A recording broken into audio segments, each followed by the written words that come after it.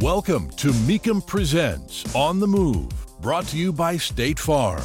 It's the show geared toward keeping you up to speed with the latest auto news, event coverage, and expert industry insight. Now, here are your hosts, Matt Avery and John Craman. Hey, and welcome to another On the Move. I'm Matt Avery, and joining me is co-host John Craman, lead TV commentator for Mecum Auctions on NBCSN. John, I am really excited for today's show because in segment 2, we are talking with Bo Bachman, president of the famed Galpin Auto Sports in Southern California. And Galpin is known as having the world's largest Ford dealership. And Bo has been a longtime automotive personality involved in all kinds of projects, including a lot of TV shows. So we'll hear from him the latest of what he is up to. And then in segment 3, we are going to be having a Tulsa recap. Mecum Auctions just held our debut event there, so we'll have all of the highlights. Now, before we get there, John, let's talk about the rest of the summer schedule for Mecum Auctions. Well, riding on the strength, Matt, of the Tulsa auction, which it's going to be really a lot of fun to recap that. A lot of news to report on that. The Orlando Summer Special coming up the end of July. We've got Monterey in August, and then Dallas in September. So it's going to be a very big summer season for the Mecum auction calendar. And speaking of debuts, John, our good friend Ray Evernham, he had his first SRX race, and you were able to tune in, catch the coverage. What'd you think of it? I thought it was fantastic. You know, hats off to Ray Evernham, Tony Stewart, his partner. They really did a great job. It was on NBC from 7 until 9 o'clock on Saturday. By the way, they're going to run 5 more events. It's called the Superstar Racing Experience, SRX for short. And local hot shoe, Doug Coby, got the big win there at Stanford Speedway out there in Connecticut. He was sort of the local track ringer, and some other big names there in the race, 12 vehicles.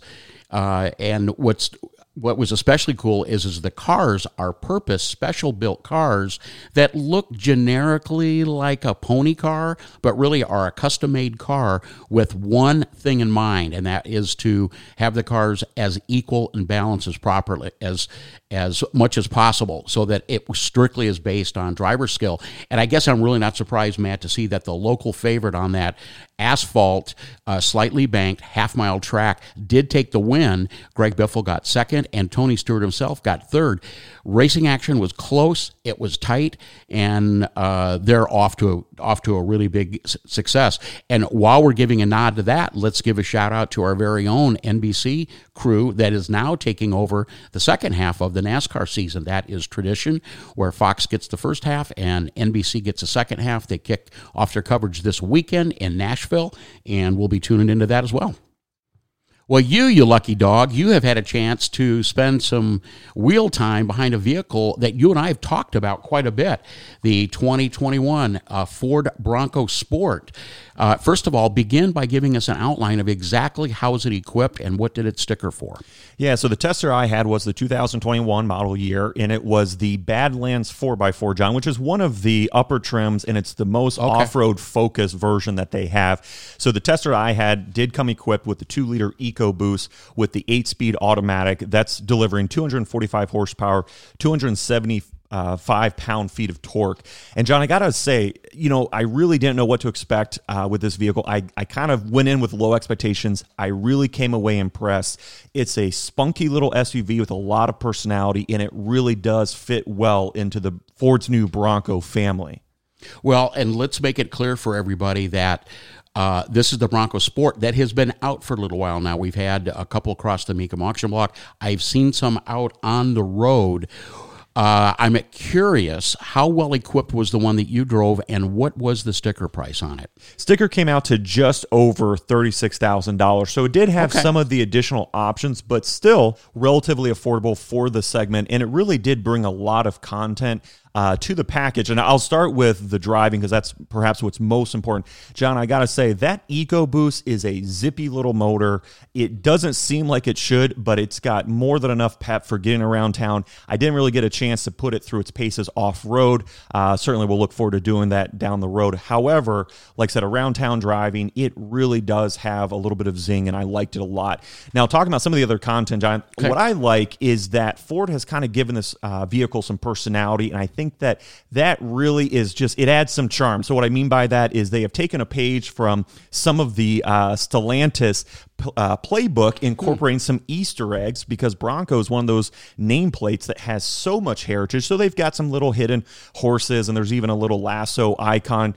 Again, that doesn't really necessarily change the driving experience, but I think it does speak to the audience of people that kind of want that personality with their car. And I will say too that it like you mentioned, it's been on sale for a while now, but even as I was out driving around, it still turned heads, and I still had people coming up to me when I would park and get out, asking questions about it. So it definitely is intriguing, and I think Ford does have a winner on their hands with this one. What'd you think of the interior layout, particularly the dashboard, and overall ride quality?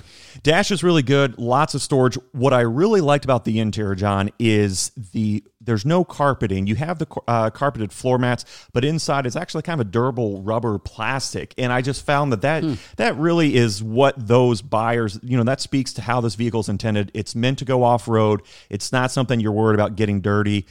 So I really like that.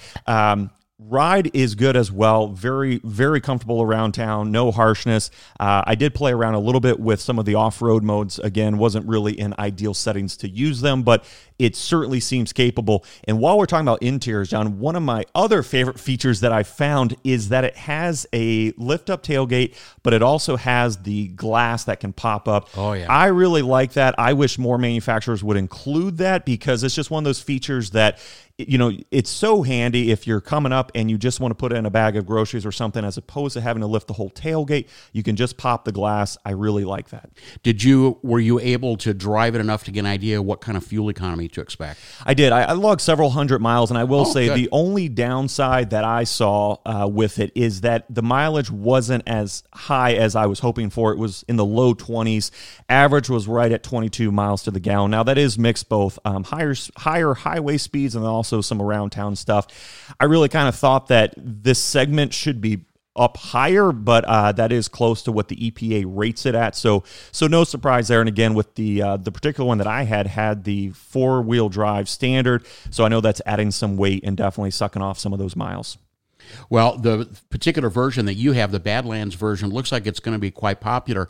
There's actually a base that starts around $29,000. The next step up is the big band at a little over $30,000. Your Badlands, mid-30s, and also a version called the Outer Banks. And then the first edition, fully loaded, coming off the production lines now at around $40,000 from a value standpoint, particularly compared to maybe some of the other, shall we say, light-duty off-road offerings, maybe like the Jeep Cherokee, not the Grand Cherokee, but the Cherokee.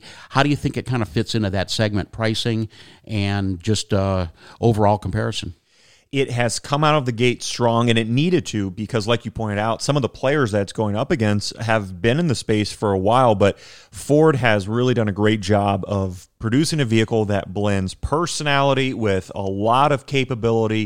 It's got attractive looks, and it's really got an affordable price point. So I think it will continue to be a popular choice with shoppers that want something new and different. And I also think the Bronco Sport is a very welcomed addition to the Bronco family that Ford has created as part of this tiered rollout for the model, where they really do have a Bronco for all price points. Those on the lower end can move into the Bronco Sport, enjoy that outdoor Bronco personality and culture, and then also provide a stepping stone for them if they want to move up to the full-size Bronco, which we should be seeing here very shortly. Well, and I think the Bronco nameplate, the Bronco Sport nameplate, also has great appeal.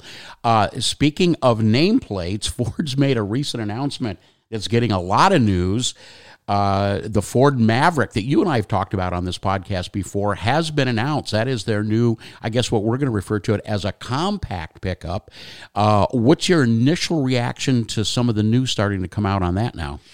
I think it's interesting, John, that we're seeing a resurgence in this, like you said, this new segment that for a long time really was dismissed as shoppers sought out bigger, badder trucks. And it seems like we might see a new segment of people that don't want that want some of these smaller trucks that can still handle and haul, but are more city friendly. And I think Ford really has dialed this one in to speak to the audience. It's got pleasing looks, very unoffensive, but it certainly looks like something that I think a lot of younger shoppers, again, who don't want all of the maximum capabilities that the bigger trucks offer in Ford's lineup, but still have to haul the occasional yard project or band equipment or whatever. So, and then on top of that, also, this one is way different from a lot of its forebears with its mileage. I mean, the fact that it's claimed that you can get a version that gets 40 miles to the gallon in city use, 33 highway, I think that's going to be attractive to a lot of shoppers. Well, here's where they're getting those numbers, Matt. The base is actually a hybrid.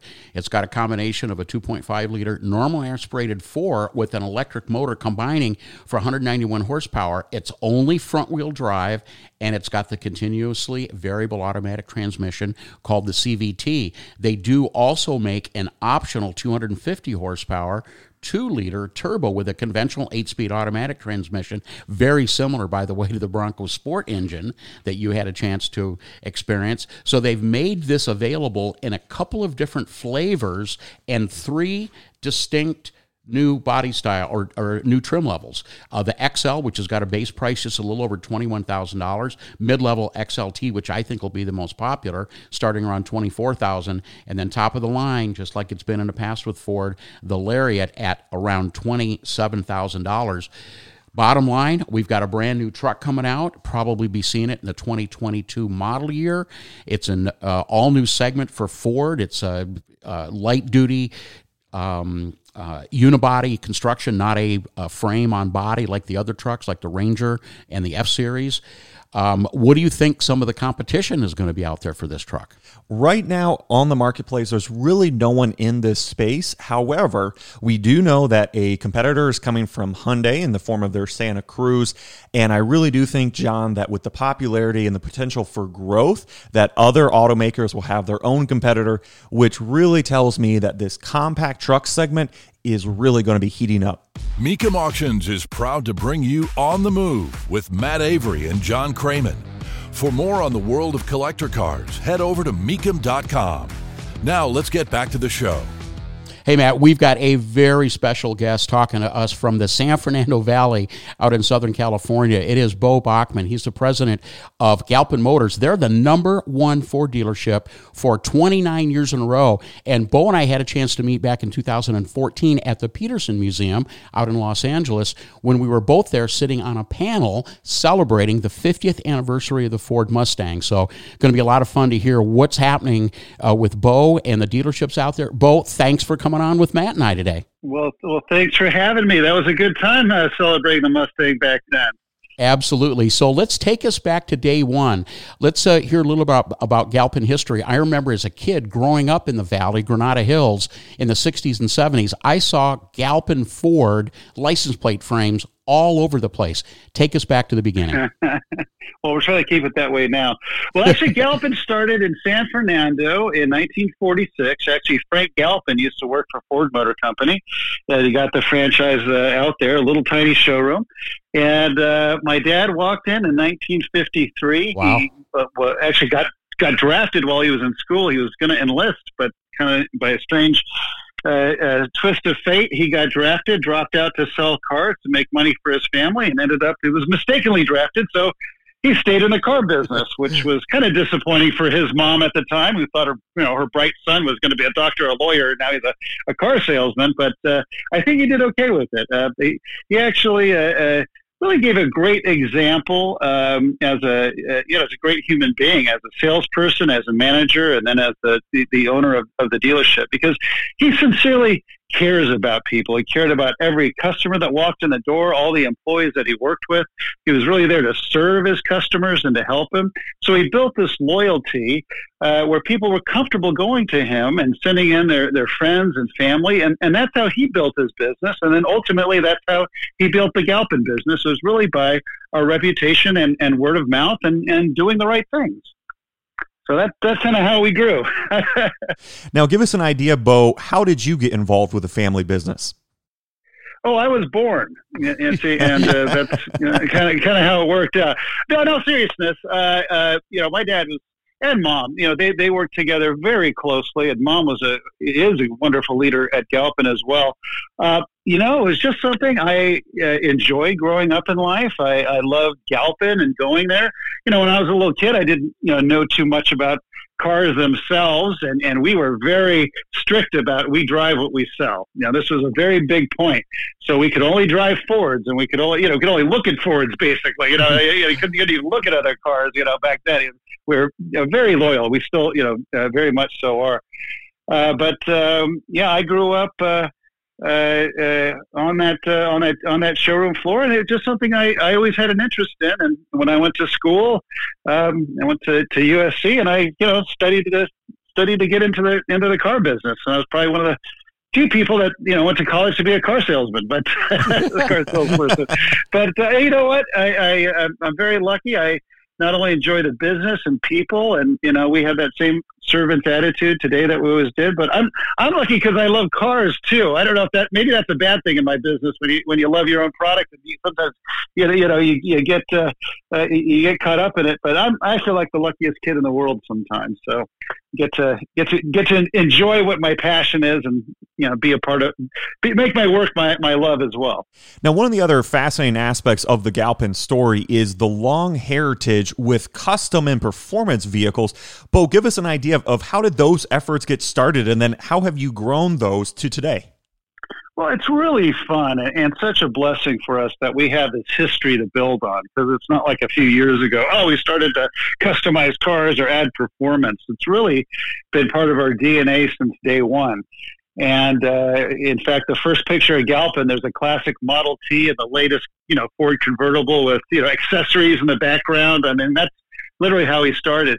So the first custom that we built was in 1952, and we entered it in the Motorama that year. It actually was sitting pretty close to the Barris brothers' Hirohata Merc back then.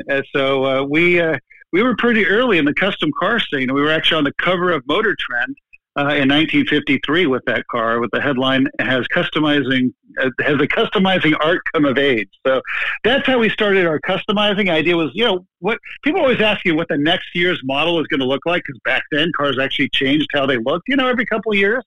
So that was kind of Frank's idea, was to show kind of latest and greatest, and it was really cool. Lincoln and parts, Mercury parts, custom body work, just a beautiful piece.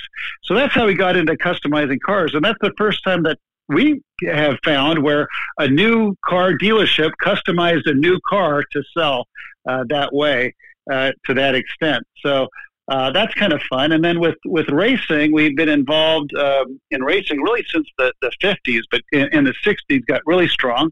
Our service manager was also our driver, Ron Hornaday. And of course, his son went on to a great success NASCAR as well. But we were actually the West Coast NASCAR champions for 4 years in a row, from 1961 to 1964. And then we moved to our current location in 66, and we got out of racing, but we kept the performance and we kept the galvanizing. So that's kind of what we built on. So when we built performance packages back in the day, it was based on our experience in NASCAR. And it was kind of funny. It's a joke. When back in the San Fernando days, when you brought in your car for service at Galpin, you literally had a NASCAR team that worked on your car. A little different today, but kind of a fun history to build on. So take us from the days of being a Ford dealership up to today. What are your current product lines and anything new coming up? Well, we've just added a few, as a matter of fact, which has really been exciting for us. We opened up Land Rover, and that completes like a 20-year journey of trying to get Land Rover, and that completed all the previous Ford brands. So we have Jaguar, Land Rover, Aston Martin, and Lotus as our British brands. We just took on Porsche about a year ago, and that has been unbelievably exciting. And we built up in Santa Clarita. It's got a little Porsche museum underneath where we have customers' cars that we display, and some really amazing memorabilia and a display down there. We're trying to emulate the Porsche museum a little bit down there. So that's been fun. Volkswagen. We have a Honda store that does very well. We're the second largest Honda dealer in I believe the world for many years. Wow. Okay. Top Mazda dealer in the United States. And then we have Volvo, Ford naturally, and the other one that we added is Volvo's premium brand, which is Polestar. Yeah. So they're all electric premium. So that we're launching as well. So we got quite a few, and then we got a Bronco coming, which is really exciting, which is like having its own brand. Well, let's talk about your thoughts on the interest, the pent-up demand for a contemporary Bronco, just about ready to hit the showrooms, I think, and what your thoughts are, what your loose backlog is, and how well you think this is going to kind of run into the future with all the excitement about this new Bronco. Well, it's a good time to be a Ford dealer. What can I tell you? Well said. This Bronco, I'm 50 years old. In my lifetime, I've never seen demand for a product like this. Great. I remember when the Shelby, came out in 07, the excitement around there. I remember the Explorer when it came out, the excitement. I remember the 85 Taurus. Back then in the way, but nothing like the Bronco. It is absolutely beyond a sensation. Literally everybody I know wants a Bronco. Like even in my own house, they want Broncos. I talk to my friends; they want Broncos. Everybody, and it's a wonderful thing. So the only downside of that is some people are going to have to be a little bit patient. Because if they could make them all right now, they would. But we're kind of backlog for the next year or two, which isn't a bad place to be on. So we're just going to be begging Ford for inventory every day is our job. But it is, they just did it right. I'm on Ford's product committee, so I've been advising Ford on their future product for over 15 years now, and literally since I think I first got there, we've been talking about a new Bronco and nagging Ford. So when they did it, they really, and that's what I love about Ford. When they do something, when they go for it, they go all in. And that's what they did here on the Bronco. All in. They're basically, like I said, creating a new franchise around the Bronco, the accessories that are going to be available, right at launch, with the aftermarket, is going to follow right behind it. And then the Bronco Sport as expanding the family. It's a real little Bronco. So we've got something really special here. So I couldn't be more excited. I don't think I've ever been this excited about a product either. So I don't know what that says, but I'm beyond geeked out. I can't wait to get my Bronco. Talking about I want one too. I raised my hand. You're in a really unique position because so many different vehicles pass through you and your team's hands, running the gamut from the off-road stuff that you mentioned, like the Bronco, to the latest electric offerings, to performance and classic and new. You guys see it all. So from your perspective, when you look out into the future, the next couple months, what are some of the trends that you expect to see either increase or decrease when it comes to driving? Well, what we're seeing is people are loving to get outdoors. We've been cooped up. We've been told we can't go anywhere. We haven't gone places we wanted to go. We haven't seen people we want to see. And I think there's this just yearn to be out in nature. So off-road is really what we're seeing completely take off. And I'm sure you've seen RV sales and, anything having to do with the outdoors is just really taking off. And I can certainly understand why. And I feel the same way. I'm ready to get out and go on a little trip myself and just get out and enjoy the great outdoors. So that's probably the biggest trend that we're seeing, along with electric vehicles. Obviously, that's and particularly here in our market, Los Angeles, that's becoming a big shift. But that shifts more of a like a cultural kind of shift. EV is a big shift, but like off-road is like what everybody's yearning for. And that's what's hot right now. That's what people are passionate, really passionate about. And the EV side, that's what's getting really exciting now is we're getting really awesome, passionate project EVs as well. I mean, you got that Porsche Taycan that's like driving a spaceship. The new Ford Mach-E, that's been a smash hit. That thing's, amazing as well. So instead of like having these EV, as we call them, compliance vehicles, now we're getting some really exciting product that's a blast to drive, So good things. Bo, it's really apparent to Matt and I that you have not only a passion and knowledge of automobiles, but of the automobile business. And that, I think, goes hand in hand. But give us some of the reasons why Galpin is the number one Ford dealership in the world. Well, it really started with my dad, my parents, and their servants' attitude on how we take care of customers. My dad's the most honest person I've ever known in my life, and probably selling cars in 1950. That was a bit of an oxymoron, and he built his business on being honest, on being sincere and sincerely caring for people and working really hard. He's a very, my parents are both very hardworking individuals, but most importantly, they really care. They care about every customer, and I include myself on that, and all of our Galpin employees, and our community. So we serve our community, we serve our customers, and we serve our employees.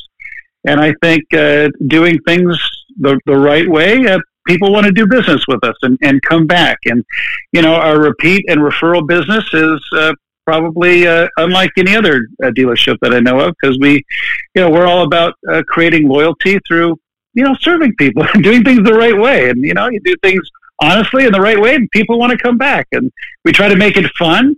We love our brands. We love the cars. So we don't want to just be a transactional place, where people service their cars for a long time too. But we have Galpin Auto Sports and other things, and our restaurants at Galpin. We try to make it an experience when people come there. Full service Starbucks, so it's not just shopping for a car; it can be a whole experience. So, yeah, that's how we try to be a bit different in what we do. And it will come as no surprise, Bo, with as much passion as you exude to listeners, that the Galpin Group has amassed quite an impressive collection of collector and performance vehicles and vehicles that are tied to the Galpin lineage. Can you fill us in on some of the highlights? Well, we were, we've done some really amazing restoration jobs that I'm really, proud of, and some barn finds that have been found, like Big Daddy Roth's Orbitron. His shop truck was actually found after 60 years. We were able, to restore that.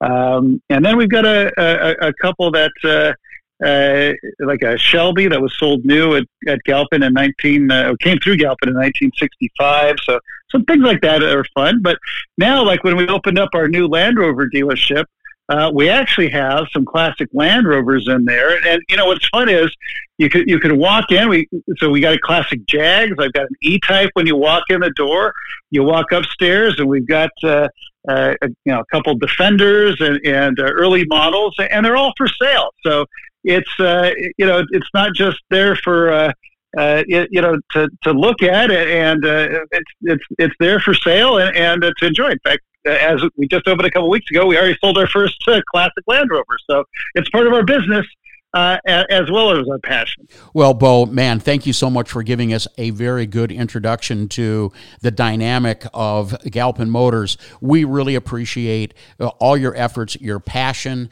especially in that very competitive Southern California market. And we wish you the best going down into the future as we get through the pandemic era. Well, thank you, gentlemen, so much. I wish you both the best as well. And thank you so much. It's been fun talking. Don't adjust that dial. On the Move, we'll be right back. Our program is proudly presented by Mecum Auctions, the world's largest collector car auctions. Now back to Matt and John. As we said earlier, Mecum Auctions is coming off of a very strong and very successful debut auction in Tulsa, Oklahoma, recently held June 11th and 12th, and so many of the consignments crossing the block were looking their absolute best. Thanks to our partners over at 303, the family-owned company out of Chicago has all of the detailers, waxes, and soaps for vehicle owners to keep their rides protected and looking like new.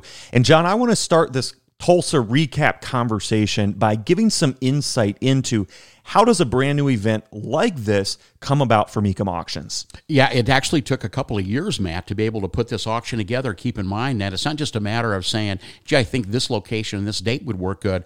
There has to be venues available, and there's got to be dates available, and everything came together for the Tulsa debut.